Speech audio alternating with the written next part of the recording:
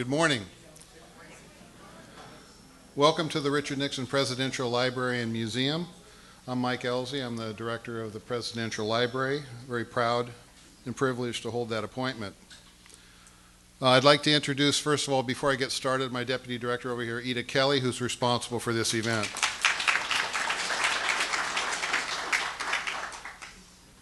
Thank you, Ida. So I'm delighted and privileged to host this special event and timely program entitled A History of the U.S.-Israeli Relations as Seen Through the Oval Office. And by the way, I'll mention later, we have a brand new Oval Office through which you can view this entire program, with noted historian Dr. Gil Troy. A little about this grand place, the Nixon Library, before I turn this over. The Nixon Library and Birthplace, dedicated in 1990 as a private institution, operated privately for 17 years, and in 2007 became a member of the Presidential Library System administered by the National Archives. It was the 12th member library at the time. George W. Bush, 43, became the 13th shortly thereafter, and now we have a 14th for President Obama located in Chicago. The Presidential Library System and this particular Presidential Library is an archival repository for the pre, post, and presidential papers of Richard Nixon, our 37th president. At this particular library, which is one of the largest repositories and one of the busiest research libraries, has 47 million pages of textual records, 700 hours of film, 4,000 hours of television recordings, 500,000 photographs, and 4,469 hours, approximately, of White House tapes. We counted those.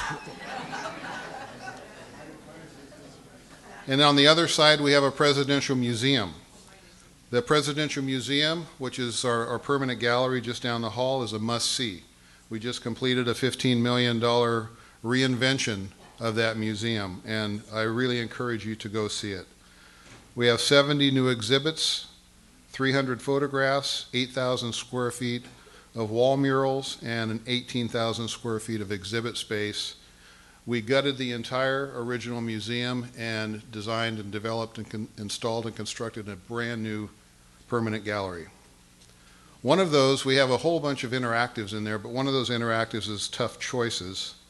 And that is of particular interest because it presents to the visitor President Nixon's decision-making process that led to the support for the U.S. aid to Israel for the Yom Kippur War.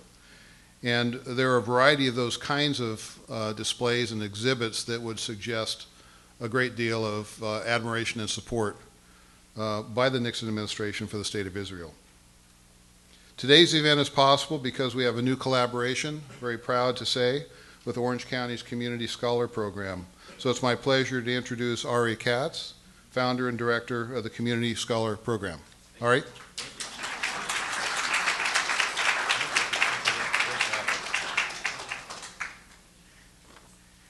Thank you, everybody, for coming out on a Thursday morning. I'm very impressed. We filled out this room. In fact, we were going to be in a smaller room, but we got so many people that wanted to come. And C-SPAN wanted to record that we moved into this great room. For those of you who don't know, we are CSP, Community Scholar Program. This is our 16th year of doing programs in Orange County. We have been bringing some of the best minds in the world to Orange County. We have a iTunes site, OCCSP, and you can hear over 200 of our programs if you've missed the first 15 3/4 years. This is also this is also one of our first programs in our new endeavor called CSP North, where we're serving members of the northern part of the community. And it's our first time doing a program here at the Nixon Library. It is very impressive. We went on a private tour before the program, and it is night and day compared to what was here before. So I urge you all to stay afterwards, grab a sandwich, and go check out the library. I, too, wanted to thank Ida Kelly for helping to coordinate today's program. Thank you, Ida. And a few quick notes before I do the introduction. Number one is we have our 16th annual one-month scholar coming to town, Professor David Ruderman from University of Pennsylvania. We have materials outside of this and other programs. He'll be presenting over 20 lectures starting January 3rd. His overall topic is Jewish History, Jewish Thought, A Journey Through Space and Time. I hope you will all join us at one or more programs. And the other thing I wanted to mention is that it's a good time to take out your phones and hold them up in the air where I can see them. Put them onto vibrate mode or turn them off so we don't interrupt the program. And also, I am told we have closed our drink station right now, so please don't get up in the middle of this 45-minute presentation. You'll have maybe an opportunity afterwards to get libations. And there is a bathroom out the door to the left. To the left. Okay. Gil Troy is professor of history at McGill University. Last fall, he was a visiting scholar at the Brookings Institution. An American presidential historian, he is the author of 11 books, including the recently released The Age of Clinton, America in the 1990s, published by Thomas Dunn Books, St. Martin Press. It was hailed as the best book on President Clinton in his times. The book is for sale in the store right after the program, and Professor Troy will be here to sign it for you if you would like to purchase it. His previous book, the award-winning Moynihan's Moment, America's Fight Against Zionism is Racism, was designated by Jewish Ideas Daily as one of the best Jewish books of 2012. Other works include Morning in America, How Ronald Reagan Invented the 1980s, Leading from the Center, Why Moderates Make the Best Presidents, Hillary Rodham Clinton, Polarizing First Lady, and 2 books which in previous years brought him to the Nixon Library and Archives for original research. See How They Ran, The Changing Role of the Presidential Candidate, and Mr. and Mrs. President, From the Trumans to the Clintons. A weekly columnist for the Daily Beast and a weekly columnist for the Jerusalem Post, Troy contributed to the campaign stops section of the New York Times in 2012 and just recently in 2016, and has been widely published and quoted in the American and Canadian media with recent articles in Time and Politico. A professor at McGill University since 1990, from 97 to 98, he served as chairman of McGill's history department. In March 1999, he was promoted to full-time professor, and he has repeatedly been designated by Maclean's magazine as one of McGill's most popular professors, and was singled out by the History News Network as one of its first 12 top young historians. Please join me in welcoming Professor Gil Troy. Thank you.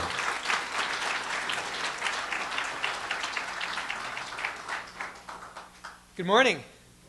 Thanks, you all, for coming out. Thank you, Mike, for your leadership. Thank you, Ida. Thank you, Ari. And it's amazing to see this collaboration between the CSP and the Richard Nixon Library and Birthplace. And indeed, we just saw the private tour, and it's amazing. And you know, I was just lecturing this week about Nixon to my students, and started with the same thing that this exhibit begins with, the chaos of 1968. I said, you thought 2016 was crazy. We had a crazy campaign, but in 68, Tet Offensive, King assassination, Kennedy assassination, we had serious trauma going on in this country. And when Richard Nixon was elected, by just a few votes, people from the center and the left were in trauma. And they were saying, what's going to happen? The country's not going to survive. The country faced its challenges, but the country survived. The message that I gave to them, the message I'm starting off today, the country will survive. Our Constitution is strong. Our people are proud. Our people are decent. Our Constitution is resilient. And we should stop moaning and groaning. Love him or hate him. We have a president-elect who's going to become president on January 20th. And we all, as Americans, have to be good citizens, give him a chance to succeed or fail, and trust the Constitution. Go on. Applaud. And we have to be patriotic dissidents when we criticize, but we also have to be patriotic citizens when we deal with, and it gets to the complexity of the president, who's both our king and our prime minister. And how we deal with that is a whole other lecture. But that's not what we're talking about today. I want to start by apologizing, because I have a very long and complicated journey to take with you in the next 3 hours. No. Saw the anxiety go up. And what I'm going to do, especially because we're in the Nixon Library, is I'm going to give a quick intro, then we'll focus a little bit on the 1970s, and then a quick exit, and look at some conclusions. I want to start with the notion that also I'm creating another distortion, which is that the title of the lecture is The History of U.S.-Israel Relations Through the Oval Office. And of course, the relationship between any two countries, like the relationship between any two people, is multidimensional. And so there too, I'm just going to be trying to tell a kind of narrative thread that helps us by going through some of the key individuals. And we're blessed with Caesar, who's going to help us advance. So let's go on to the first slide. And we're going to start professorial way with a pop quiz. And the pop quiz is, who said this? The survival of Israel is not just a political issue, it's a moral imperative. Oh, that is my deeply held belief. And it is a belief shared by the vast majority of the American people. A strong, secure Israel is not just in Israel's interest, it's in the interest of the United States and in the interest of the entire free world. In fact, he said, so I'm giving it away, it's a he. I'm giving it away, it's a president. I told the House of Representatives I would commit political suicide if I didn't support the state of Israel. This is the audience participation part of our program. Who said it? Truman, right? Was thinking Harry Truman, who was so proud of the fact he gets up. We'll jump ahead in the story. And when he supports the state of Israel, recognizes the state of Israel, after 11 minutes, says, I am Cyrus, evoking the Bible. No, it's not Truman. Who said it?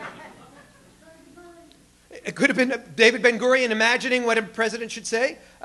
No, but we're looking at presidents, because I'm helping you that it's a president.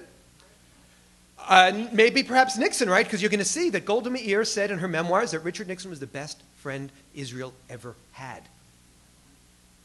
We'll take one more guess. Eisenhower, because, well, he had his frustrations, we'll see. He supported the state of Israel. And, you know, initiation and innovation is one thing. But when you establish something, it's really more important. No, in fact, it was said, next slide, Jimmy Carter in 1977 fooled you. Okay? First message. First message. First message. Okay. First message is that life is a river. History is a journey. One of the things that frustrates me, especially in the political period we're going through right now, is we're so quick to judge. We're so quick to label anti-Israel, pro-Israel. Well, first of all, every single person we're talking about today, from the American presidential side, is pro-Israel, right? There are truly anti-Israel forces in the world today, and I never want to recruit someone who's a critic of Israel to those awful forces who reject the very right of Israel to exist. We have to be more careful, more scientific, more deliberate in our language. Even if we criticize someone for not being sufficiently supportive of Israel, even if we criticize an Israel policy. Secondly, when Jimmy Carter said that, first of all, it was 1977, it was the start of his own journey. And just because Jimmy Carter said something in 1977, it doesn't stop him from writing an awful, really evil book accusing Israel of an apartheid when he didn't even make the case in his book and simply put that as his title. And so this is a way of saying, let's enter into a journey where we're going to see a little bit of complexity. And just as Ari, and I appreciate it, told you to put your phones on mute, let's try to put our partisanship on hold. Let's put our partisanship on mute. And what I always say to my students is, can we talk about politics without necessarily being partisan? Can we open up? Can we open up and just listen and learn? So we'll continue. And indeed, as somebody predicted, we're going to take the next slide, so we want to be aware of all or nothing, but what we're actually going to see is the model is a relationship, right? So we're going to think about this relationship, and when I warn you about all or nothingism, I also, she loves me notism, right? We're talking about a very complicated relationship. We're talking about a special relationship. And what's actually been extraordinary since 1948 is that it's been a very solid relationship, even with the ups and downs. The ups and downs are often most felt in the newspapers and in the Oval Office, but the solidity of the relationship between the people, between eventually after the 1970s, the military, between the economies, continues to be there. So we continue, and of course we start with, what somebody mentioned, Harry Truman. It's 1948. Harry Truman, who still is not fully accepted as president by many Americans, because the president, of course, was Franklin Roosevelt. In fact, classic Truman story is that one of his aides writes in his diary the day after Franklin Roosevelt dies, and Harry Truman, this unknown senator from Missouri who became vice president partially because he wasn't such a threat, is now president. And the guy writes in his diary, I promised myself that when I sat down with the president of the United States, I was going to call him Mr. President. And I walked in and I said, Harry, how you doing? Because he was just such a Harry. He was just one of those guys. And, but by 1948, Truman is establishing his presence, and there's tremendous pressure. What do you do?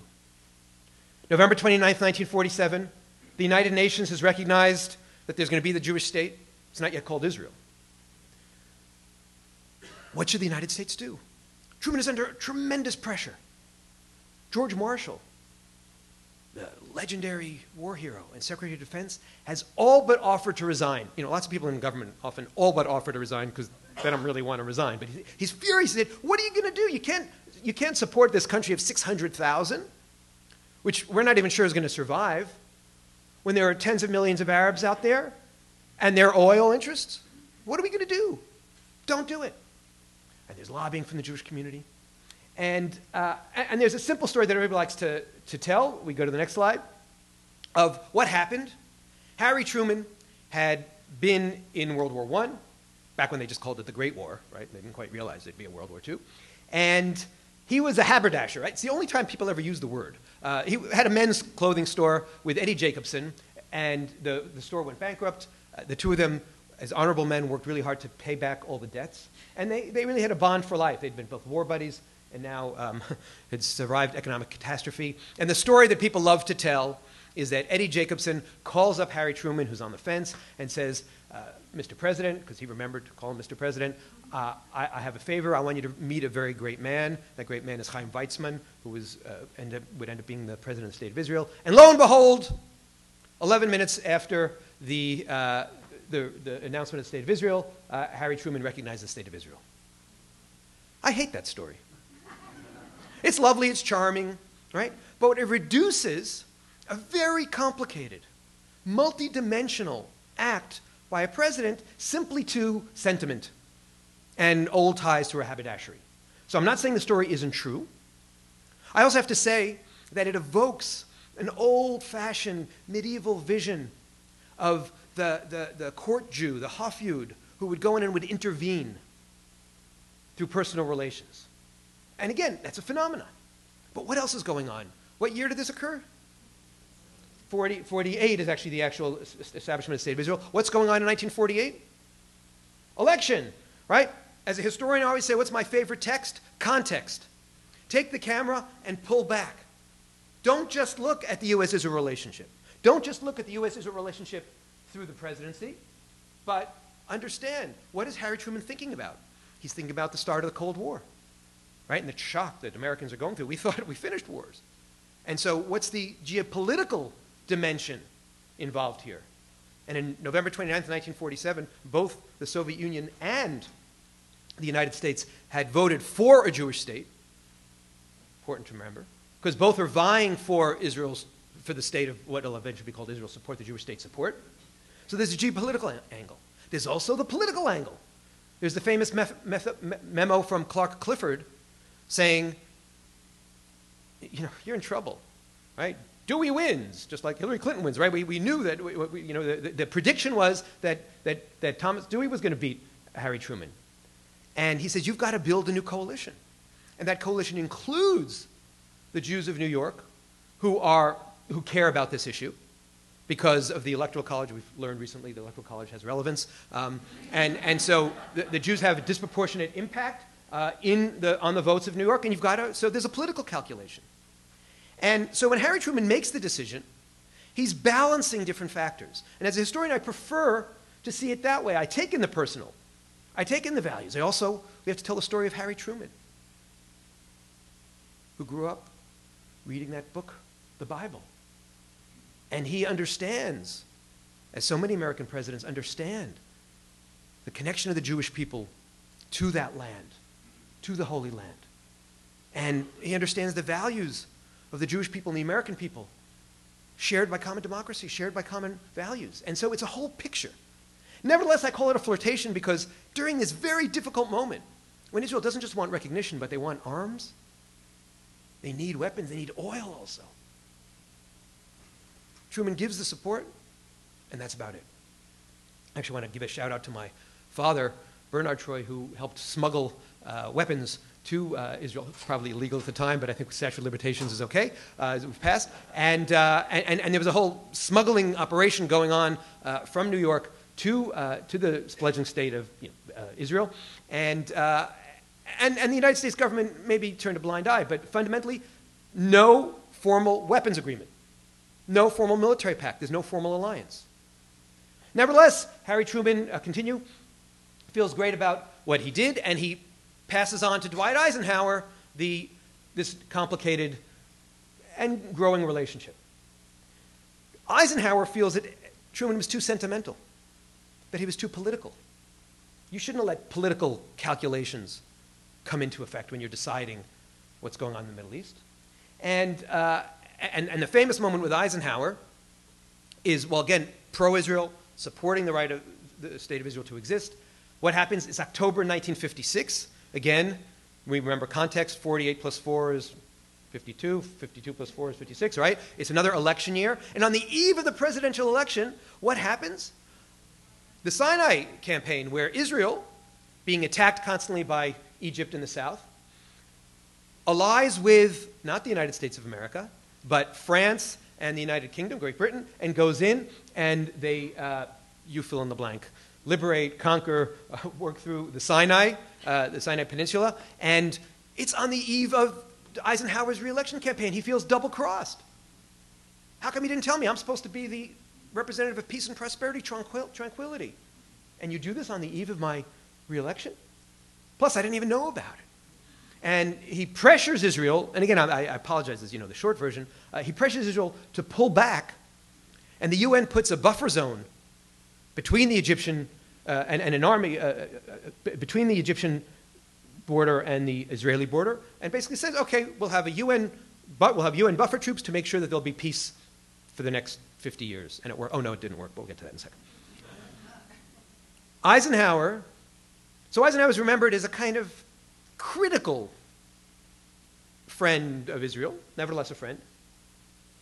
There's actually an interesting book that came out which points out something that we're going to see again and again, which is that as Eisenhower got closer and closer to retirement, which is as he got deeper into his term, and as things in the Arab world got complicated, because when we look at our multidimensional perspective, we also have to remember what's going on in the Arab world. And as Gamal Abdel Nasser asserts his power and starts allying with the Soviet Union, we start seeing actually in the last couple of years of Eisenhower's administration a move toward Israel, but still no formal arms exchanges, and again, this flirtation. We continue on our quick journey, and we get to John Kennedy. Now, of course, the Jews know, going into the 1960 campaign, that John Kennedy isn't their friend. Why? Because John Kennedy is the son of Joe Kennedy, and Joe Kennedy was a notorious anti-Semite. Joe Kennedy, when he had been ambassador to England in the 1930s, had been, again, I like to be careful in our language. We wouldn't call him pro-Nazi, but he certainly was in the debate that was going on in the United States at the time, someone who was a little bit softer on Germany and not pushing for war. And so he's the notorious son of an anti-Semite. He's not going to be any good. Well, one of my favorite stories about that has to do with the 1960 campaign when Martin Luther King was imprisoned in Georgia on a traffic violation and thrown into the depths of the Georgia prison system. And without polling, without consulting, John Kennedy just picked up the phone and called Coretta Scott King, Martin Luther King's wife, and said, we're going to watch out for him. We're going to make sure he survives. And Robert Kennedy, probably breaking a whole bunch of laws without even consulting with his brother, called the Georgia Attorney General and said, this man doesn't die. You watch this man. We're going to come after you if you do. And Coretta Scott King is very grateful. She goes to Daddy King, Martin Luther King's father, and tells him the story. And he says, we're going to take a whole heap of votes and put them on John Kennedy's doorstep, even though he's a Catholic. Because, of course, John Kennedy is the first American Catholic running for president since Al Smith. Al Smith had lost. John Kennedy is hoping it's a new generation. And traditionally, African Americans had been Republican supporters. So they're going to go for, who's that guy who ran against him in 1960? I feel the spirit, Richard Nixon. Well, John Kennedy arrives on an airfield, and he's asked very quickly, well, what do you think about the fact that the father of this great civil rights leader, Martin Luther King, Daddy King, seems to be a bit of a bigot? Kennedy hesitates and without missing a beat says, well, we all have fathers, don't we? And in fact, I would say that in some ways, John Kennedy's father encouraged him to make sure to reach out to the Jewish people, reach out to the fledgling Jewish state. He actually visited Palestine and saw what was going on. And he comes in, and again, I apologize, we're telescoping horrifically. Goes in and continue. And he understands the importance of having a deep relationship with Israel. But he has a problem. He says, you know, Ben Gurion comes and gives me some $10 Bible, and I have to say thank you. My wife Jackie is getting these amazing stallions from Saudi Arabia. Like, what am I going to do? And he goes and he turns to one of his diplomats. He won't go to tell Jackie himself. And he says, could you tell Jackie to hold off on the stallion? She goes, tell Jack I'm keeping him. Nevertheless, continue. One of the things that Kennedy does, building on what Truman had done, right? Because as I said, Truman was so proud of the fact that he supported the state of Israel. He saw it as biblical, and he remembered that Cyrus had, the Persian king had brought the Jewish people back after the destruction of the first temple. Actually, the truth is that he invited the Jewish people back. Many of them stayed back in Babylonia, but that's a whole other story. And Kennedy understands that it's also going to be about shared values. And he speaks about the state of Israel and the deep connection that we have. And look at that last line. It carries the shield of democracy and it honors the sword of freedom. And so we're starting to see these shared values, not just shared interests because of the Cold War, not just shared interests because Gamal Abdel Nasser and the craziness going on in Egypt, but also the shared values. Two democracies in a world which doesn't have many democracies. And under Kennedy, we see the first arms agreement, but very important image. It's missiles against aircraft, anti-aircraft missiles, so it's defensive. We're not yet going into an offensive relationship. And who is the main supplier for Israel at the time? France. Charles de Gaulle's France. Now we jump ahead, and John Kennedy, of course, is tragically assassinated. Continue, please. And Lyndon Johnson comes in. Now, especially after the trauma of the presidential assassination. Again, we're going to warn, you go into the presidency, you never know what's going to happen. The president doesn't know and the people don't know, for better and for worse. And Johnson says, everybody thinks that John Kennedy was Israel's best friend. He said, I'm truly Israel's best friend. And it's actually not known. And let's talk about the fact, part of the reason why American Jews, first of all, after Kennedy was so charming and so Harvard and so Ivy League and so perfect, and then especially after his assassination, he becomes this martyr. So American Jews feel he's one of us. And Johnson is this crude Southerner with an accent from Texas. He likes to relieve himself with the door open while his aides are watching to make them squirm. This is not elegant. He's not our idea of a president. But John says, you don't understand. First of all, having fought in World War II, okay, he went as a congressman and it was a bit of a show, but he feels like so many of those presidents at that time, feel the power of the need to support the Jewish state because they saw what happens when there's no Jewish state. They saw what happens when anti-Semitism is rampant through the Holocaust. And it affected John Kennedy. It affected Lyndon Johnson. It would affect all these presidents from what we call the greatest generation, including Richard Nixon. He says, I'm going to be their best friend. I'm going to look out for them. And indeed, we continue. He too, in a speech to the B'nai B'rith, will talk about our society is illuminated by the spiritual insights of the Hebrew prophets. We have a common love of human freedom. And he also says, my Christian faith springs from yours. We're brothers. What an amazing thing. Didn't happen in Poland. Didn't happen in Russia. Didn't happen in Morocco. The extraordinary bond between the American people and the Jewish people. The extraordinary way not only American presidents, but the American people have accepted Jews as one is something that we shouldn't take for granted, and we should say thank you for. Continue. And when Alexei Kosygin, the prime minister of Russia, goes, why are you supporting? You only got 3 million Jews at the time and 80 million Arabs. Lyndon Johnson says, because it is right. Now, for all his love of Israel, the relationship can get complicated. And so while indeed there's a start of military support, especially because on the eve of the Six-Day War, France, led by de Gaulle, pulls support out for Israel, the question of what Johnson will do in May 1967 and what Israel will do is very complicated. Let's go back to context. Nasser has united Egypt, Jordan, and Syria under the United Arab Republic. They're threatening every day to throw the Jews into the sea. It's 1967, not so many years after the Holocaust. When somebody threatens to throw the Jews into the sea, you take that threat seriously. The Jews in Israel are in trauma. Do you know that they planned in Tel Aviv 10,000 graves? Because that's how many they expected. Those are the kind of casualties they expected. What are we going to do? How are we going to survive? And France pulls out. Who's going to stand up for us? Well, we'll look closely at the next memo, and we'll see that the United States itself is a little bit unsure. During this difficult month of May 1967, this is a memo from Walt Rostow to President Johnson. First of all, they talk about the Israeli aid package. So we see already military relationship building. And he says, I've told the ambassador that we'll substantially meet their requests. Well, that's coy, right? There's a game going on here, right? Politics is a game. But what I particularly like is in the fourth paragraph, it says, in hearing their report on their trip to Israel, you may want to ask whether they have any feeling for Eshkol's intention to attack Syria. They don't know. You're president of the United States, and you're still trying to figure out what this guy is going to do in the Middle East. And we continue with the next slide. And that's a memo from Rostow, from Gene Rostow, Walt Rostow's brother, to Ambassador Harman. And just look in the second column.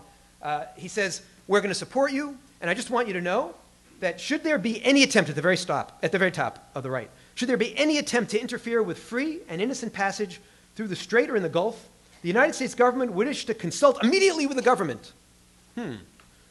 Don't you want more enthusiastic support than that? The United States supports Israel. The United States backs Israel, but during that difficult month, and ultimately Levi Eshkol, the prime minister, goes in with a preemptive strike, and we know what happens. The Six-Day War occurs and the Six-Day Miracle.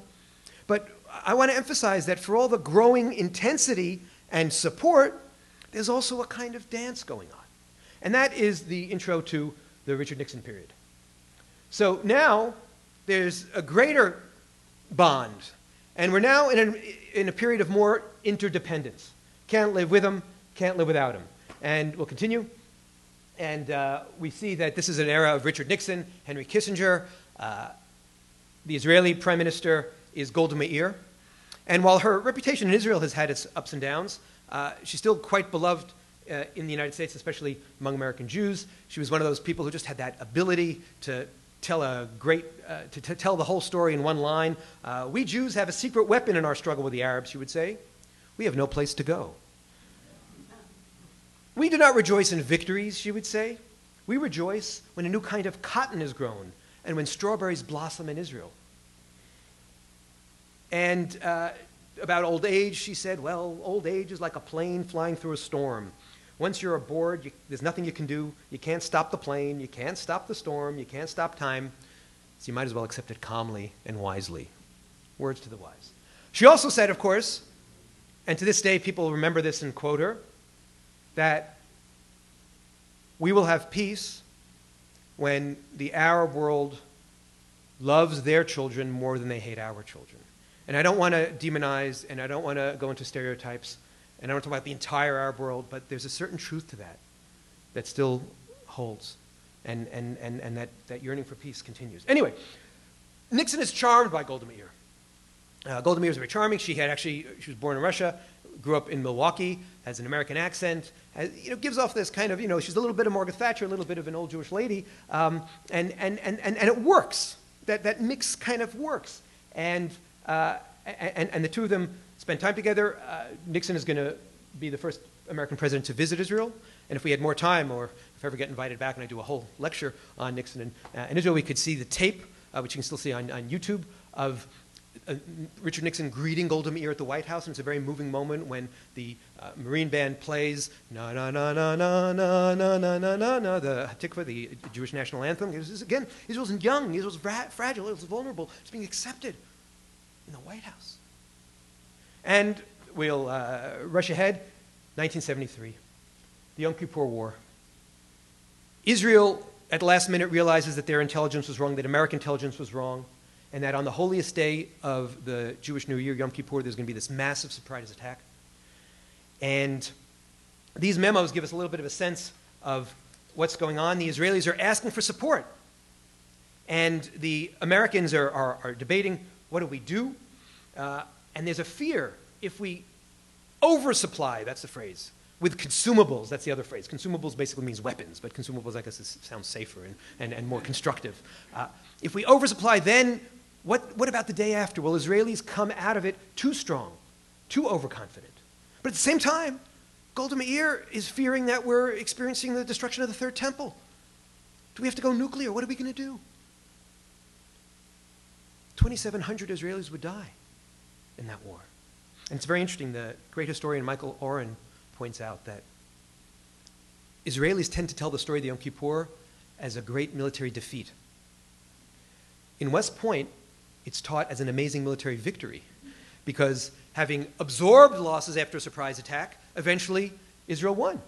And Oren points out there was this other war in American history where there was a surprise attack 75 years ago in December, and nevertheless America won, Pearl Harbor, right, in World War II, and Americans teach it as a victory. So it gets into the interesting psychologies of American Israel, but that's for the group therapy session afterwards. These memos help us see the tensions that are going on. Henry Kissinger, they're talking about this resupply. And Kissinger says, he's talking to Ambassador Dinitz, representing the State of Israel, he says, you're going to have to paint El Al out. You know what that means? The planes that are going to be used, how are we going to, once they even agree to pass on armaments, how do we pass them on? We don't want to make it too obvious that it's coming from the United States, so we're going to paint El Al out. We're going to paint out the symbols of Israel's national airline. It's going to come in these sort of generic-looking planes, are going to bring it. The tension is growing. What do we do? And then there's a great line, Secretary Kissinger, speaking to Dinitz, he says, it's absolutely essential that senators and congressmen don't go around attacking the president.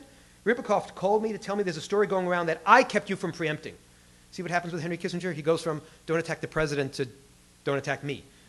And there's a whole question of was Israel stopped by Kissinger in at least giving a bit of a preemptive strike during those difficult days. But the real tension is the resupply.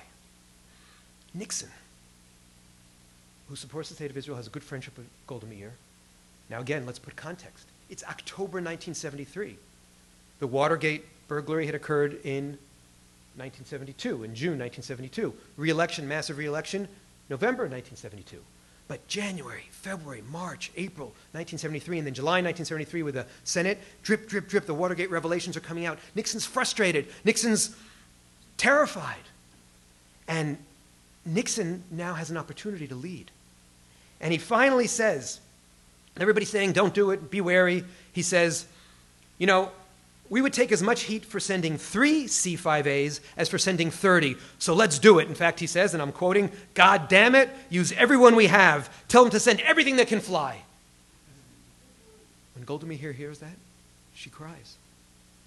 When the Israeli people, feeling so abandoned, so alone, so terrified, see those planes coming in over Tel Aviv, they sing in the streets of Tel Aviv, God bless America. And Richard Nixon is seen as the savior of the State of Israel. I can feel the power in the room. The conservatives of Orange County are in love with me. But now, buckle your seatbelts. We're going to go ahead. And these are more memos showing the complexity. Continue. But there's a mystery about Richard Nixon. Continue, please. There's a mystery. One more. No, one more. At the same time, we also know that Richard Nixon said some pretty nasty things about the Jews. Buckle your seatbelts and let's listen, Caesar. Hello. Mr. Henry Kissinger, sir. Hello, Mr. President. Hello? Yeah, Mr. President. Yeah. I thought you should know that the leaders, the Jewish leaders were a hell of a lot better than the congressmen. That's what Len Goff told senators, but well, you handled it beautifully. Anyway, now it's up to them. I want to make this the case that we'll let me say, Henry, it's going to be the worst thing that ever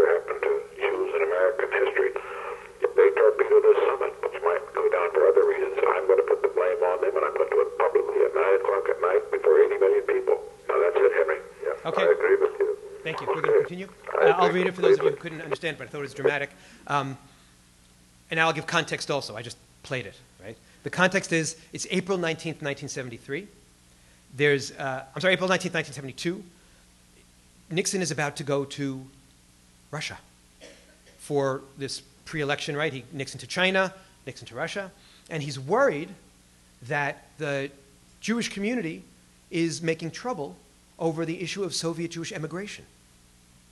And he says to Henry Kissinger, if they torpedo this summit, I'm going to put the blame on them, and I'm going to do it publicly at 9 o'clock at night before 80 million people.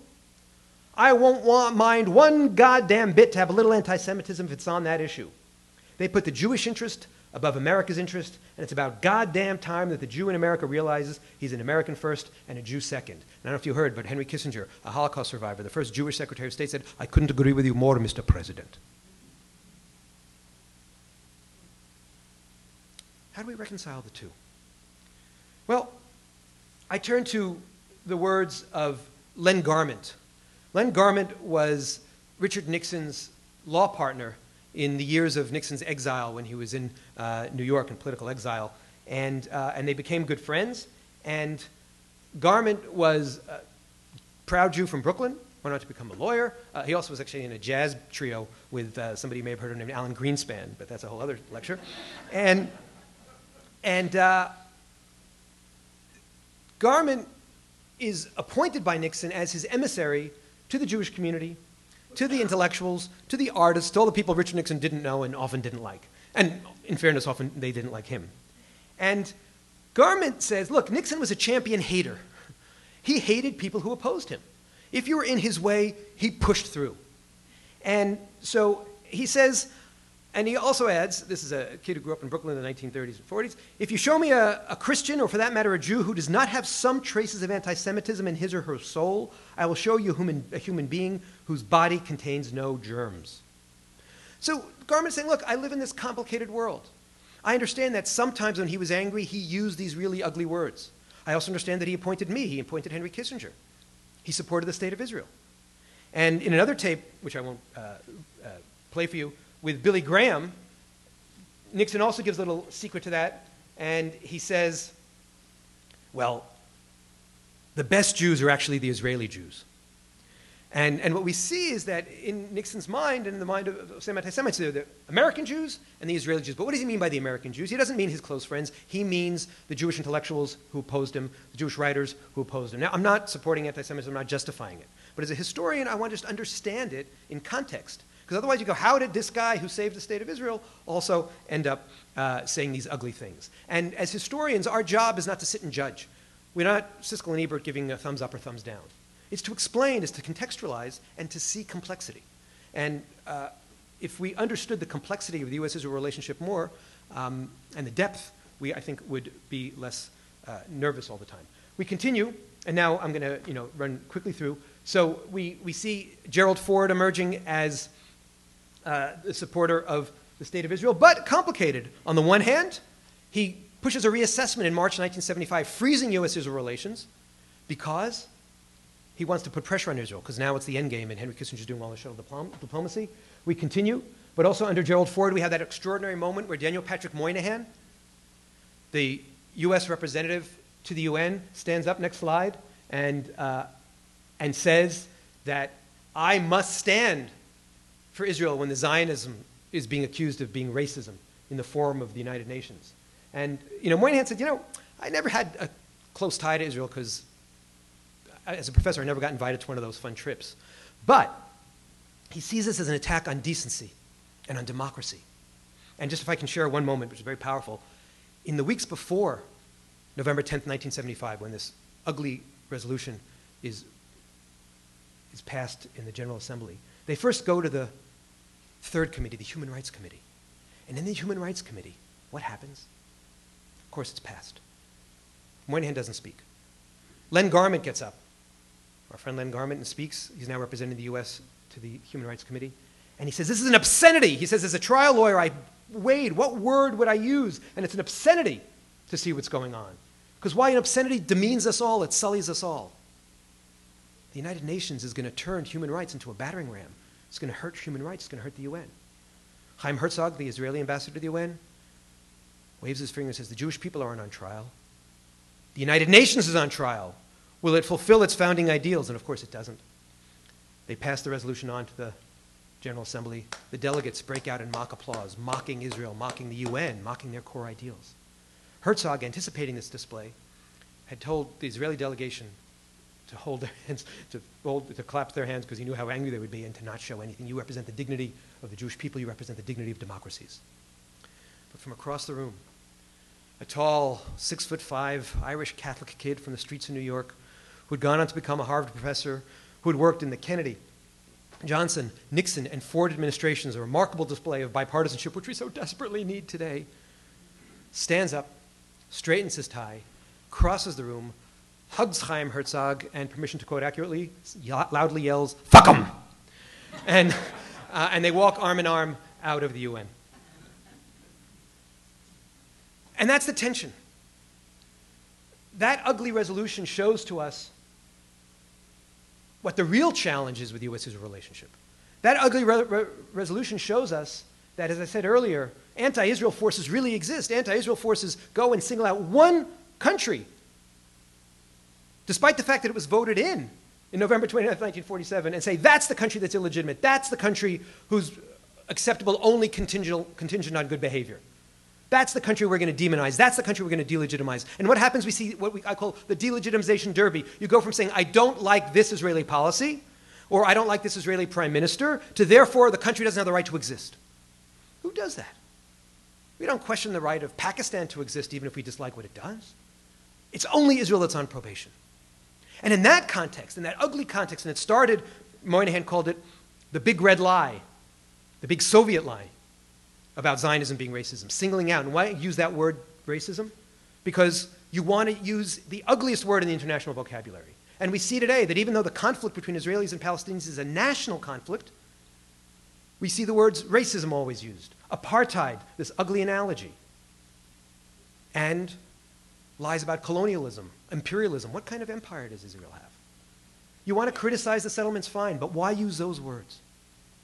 And so when we see the role of the United States, and now there's a part where I'm wrapping up and rushing ahead, and we see how, as a result of those moments, those bonding moments, Jimmy Carter comes in, and despite whatever issues he has, he negotiates a Camp David peace treaty. And that actually sets a standard. Every president since has wanted to throw that Hail Mary pass and solve the problems of the Israeli-Middle East and Israel and the Middle East conflict, which doesn't always work. And we see, after Carter, in comes Ronald Reagan during the difficult days of the Lebanon War and the fight over AWACS. These are things you can Google at home. Just trying to give you some things to think about. And one of the things we start seeing is the pattern we saw with Eisenhower, with Reagan, with George W. Bush, with George H.W. Bush. We're going to see that often the relationship starts a little rocky, but then often bonds and becomes clearer as Reagan saw how important Israel was in defending the West, in defending democratic values, in defending America. And then we see with George H.W. Bush, he's most famous for his fight with Israel over loan guarantees. But we forget also that in 1991, George H.W. Bush had his chief diplomats, including James A. Baker, working the phones to rescind the Zionism as racism resolution. And we then see Bill Clinton working so hard to match the high standards set by Jimmy Carter during the Oslo peace process. And indulge me one important anecdote at the very end of this, where there is an Oslo peace process. Of course, it started in Oslo. That's why it's called the Oslo peace process. But Clinton goes in and embraces it and tries to get, remember that famous picture, Yitzhak Rabin and Yasser Arafat shaking hands? And at the very end, when it seems so close, because it's the magic of the 90s, right? It's the magical time when the Soviet Union is falling apart, and Germany, once divided, is now being united, and there's peace now breaking out in Northern Ireland, there's peace breaking out in South Africa, and it seems like we have a shot here at peace. And Bill Clinton is very clear. He has criticisms of Bibi Netanyahu and of the Israelis, but in his memoirs he says that his last days of the White House, when Yasser Arafat came to visit him, and Arafat says to him, "Oh, Mr. President, you're a very great man." He looks at it, he yells, he says, "I'm a failure because of you. We could have had a peace treaty. We could have had peace, and you weren't ready to make that business." So it goes back to Golda Meir, I don't say that about every Palestinian, but when Palestinian leaders are ready to accept the state of Israel, then we'll have an opportunity and a shot at peace. And George W. Bush, he's remembered as this guy who just embraced Israel enthusiastically. Well, you actually have to look closely and see that it was only after 9/11 and after the Korean A incident, where armaments that were being shipped from Iran to the Palestinians, to the Palestinian Authority, were intercepted by the Israelis. And despite the fact that the Israelis sent George W. Bush a big stack of documents showing the linkage between Arafat and the Iranians, but forgot to tell the media. And all they did was, to the media, show the pictures of all the armaments. So Arafat and George W. Bush are talking on the phone, and Arafat goes, "Oh, I don't know anything about this." And George W. Bush says, you get to lie to a Texan once, not a second time. And that leads to a greater intensity of the relationship. And the Barack Obama relationship. I don't think, as Thomas Friedman and others said, he's the greatest friend of Israel ever. I think there are others who put more valid claims to that. But I think to call him anti-Israel is a mark of immaturity and a mark that distorts the conversation. He's been critical of Israel. He believes in tough love toward Israel, whereas Bill Clinton believed in love toward Israel. And I actually think the historical record suggests that when Israel feels supported and feels that the United States is fighting the fight against delegitimization, it's more willing to compromise. And look, if you ask me how I feel, if you call me every ugly name in the book, racist, colonialist, imperialist, I go into my defensive crouch. If the world accepts me and doesn't say it's about my legitimacy, I might trust a little more. Psychology 101. And so I want to end with 3 thoughts and open for questions. 1, and again, I apologize for how quick this overview was, but what am I trying to give a sense of? The complexity, the depth, that it's a 3-dimensional relationship. I started with the flirtation, and then, she loves me not. They're connected, they're bonded. Why? Because the United States and America on so many levels understand that we need each other. And it's not, point 2, some artificial relationship that emerges only because of powerful lobbies. There's no lobby powerful enough in the world, and certainly not in the United States, to shape this kind of depth, to shape the kind of love that Moynihan showed, and that Richard Nixon showed, and that John Kennedy showed, and that Lyndon Johnson showed, and that Harry Truman showed. You can't make up those kind of values. You can't make up that kind of dimensionality. And so, third, I'll end with 2 different expressions. 1, everybody likes to talk about shared values and shared interests. And I think we've seen that, right? And again, in a longer version, we'd look at even today how the reliability of how the United States relies on Israel. Stable, democratic society in a Middle East that's gone mad. We see how it's not just a one-way relationship, but it's a 2-way relationship, that it's a true mutual friendship where Israel supports the United States, and the United States, of course, supports Israel in different ways, militarily, diplomatically, emotionally, ideologically. And the American people, 60 to 70%, remain supportive of the state of Israel. So I say shared interests and shared values, but I also add a third, shared challenges. I go back to what I began with. The United States of America is going through a difficult time right now in its democracy. Israel is going through a difficult time in its democracy. Rather than sitting there and waving fingers one at another saying, oh, we're the perfect ones and you're not, let's learn together about what it's like to create a vibrant, healthy democracy in the 21st century, in the age of the internet, with all the ugliness that festers there, in an age of growing polarization and partisanship. How do we go together? How do we learn from each other? They're not twin democracies, they're sister democracies. And finally, and with this I'll end, the 3 words that were said and sung by Israelis on the streets of Tel Aviv. God bless America. God bless America for supporting the state of Israel. God bless America for being a model to the state of Israel of how a constructive, liberal democracy can function. Because Israel was made up of hundreds of thousands of immigrants, mostly from non-democratic countries. And the United States taught Israel how to be democratic. And God bless America. We're so lucky to live in a country that for all its flaws and for all its challenges is still stable, is still decent, and still knows how to do the right thing. Thank you very much.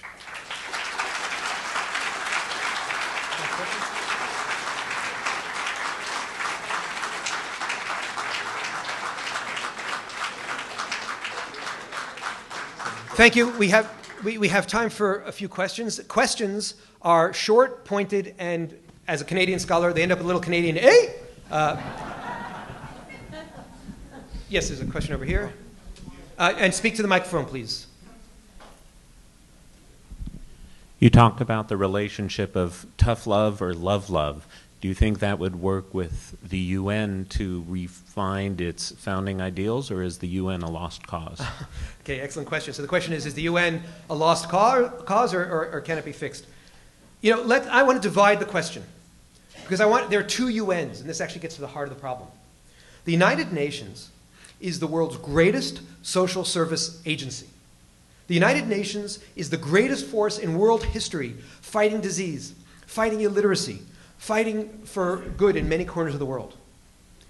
As a result, by the way, when something ugly is said about Israel, because so many people in developing countries experience the UN as their savior, they believe that Zionism is racism. And that's how you get this bizarre thing where the former US ambassador to the UN, Jean Kirkpatrick, would talk about going to landlocked countries in Africa and seeing big signs saying Zionism is racism. What skin do they have in the game? If the UN says you're bad because the UN is good.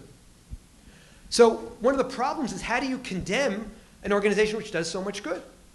At the same time, you have this General Assembly, you have this UN, and I'm putting big quotation marks, Human Rights Commission, which rather than focusing on the horrific slaughter that's going on in Syria, the ugly sexism that goes on in Saudi Arabia, the death penalties that are constantly given against gays in Iran, obsesses about Israel.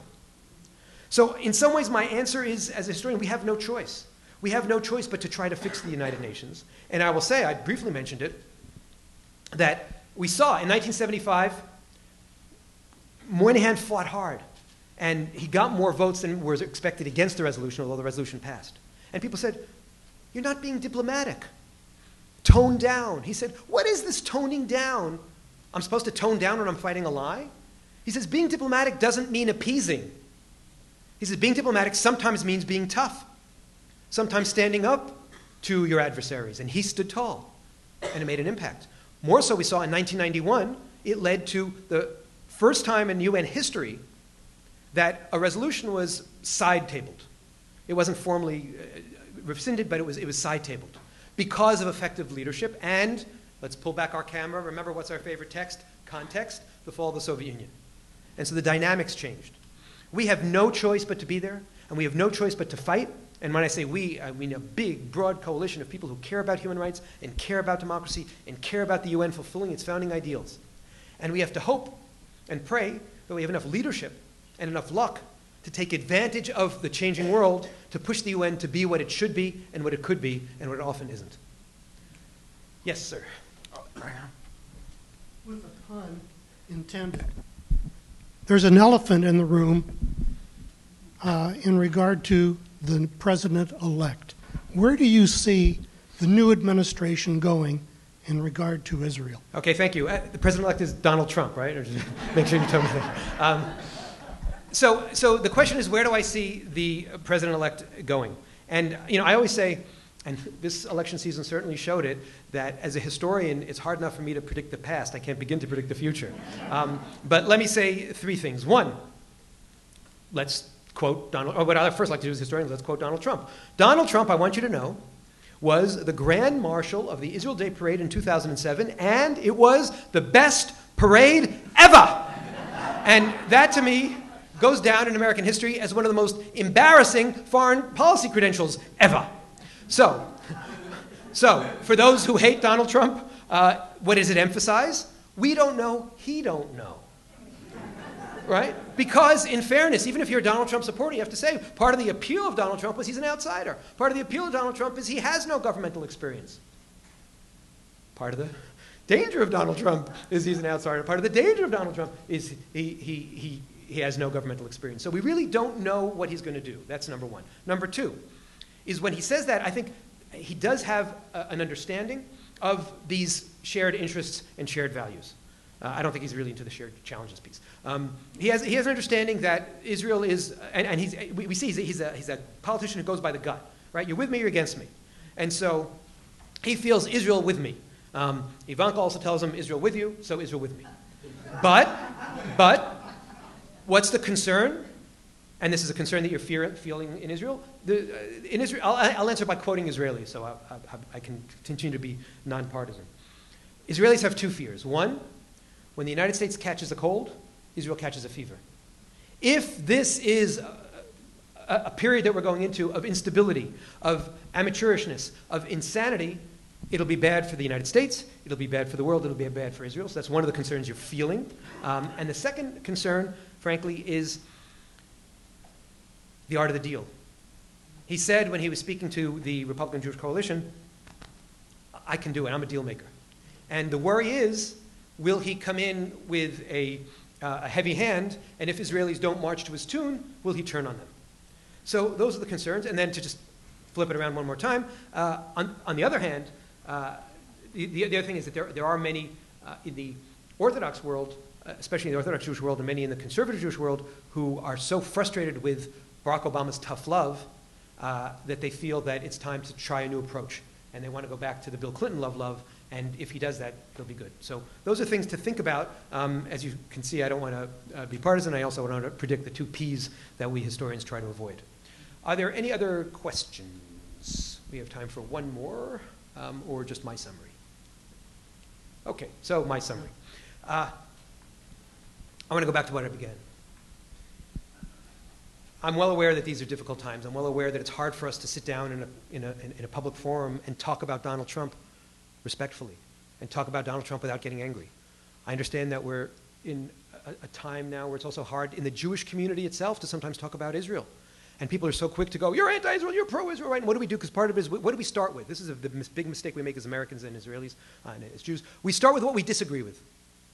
Why don't we start with the common values that we have? Why don't we start with a conversation on campus rather than finding a left-wing Jew and a right-wing Jew to argue about what Israel should do 6,000 miles away with its borders? Why don't you start with, what does having a Jewish state mean to me? Why don't we see the shared values that we have, the shared concerns we have, and then get to half an hour later whatever fights we have? Similarly, in the United States, we could go red-blue all the time.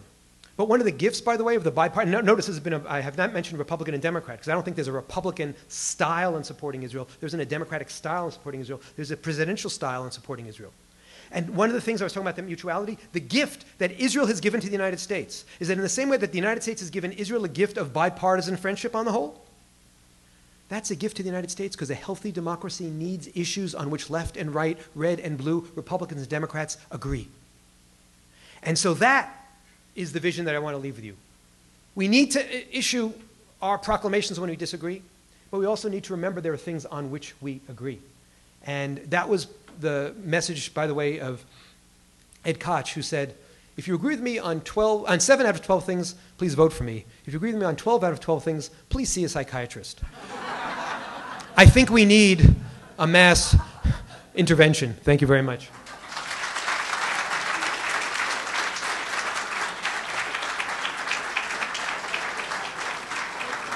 Thank you all. Thank you for coming out. We tried to finish so you can get yourself some lunch. Stay around if you want to check out the museum. And don't forget, Age of Clinton, America in the 1990s is for sale. If you would like it autographed, Professor Troy will stick around for a bit. And have a great week. Happy Hanukkah and Merry Christmas, everybody, for next week.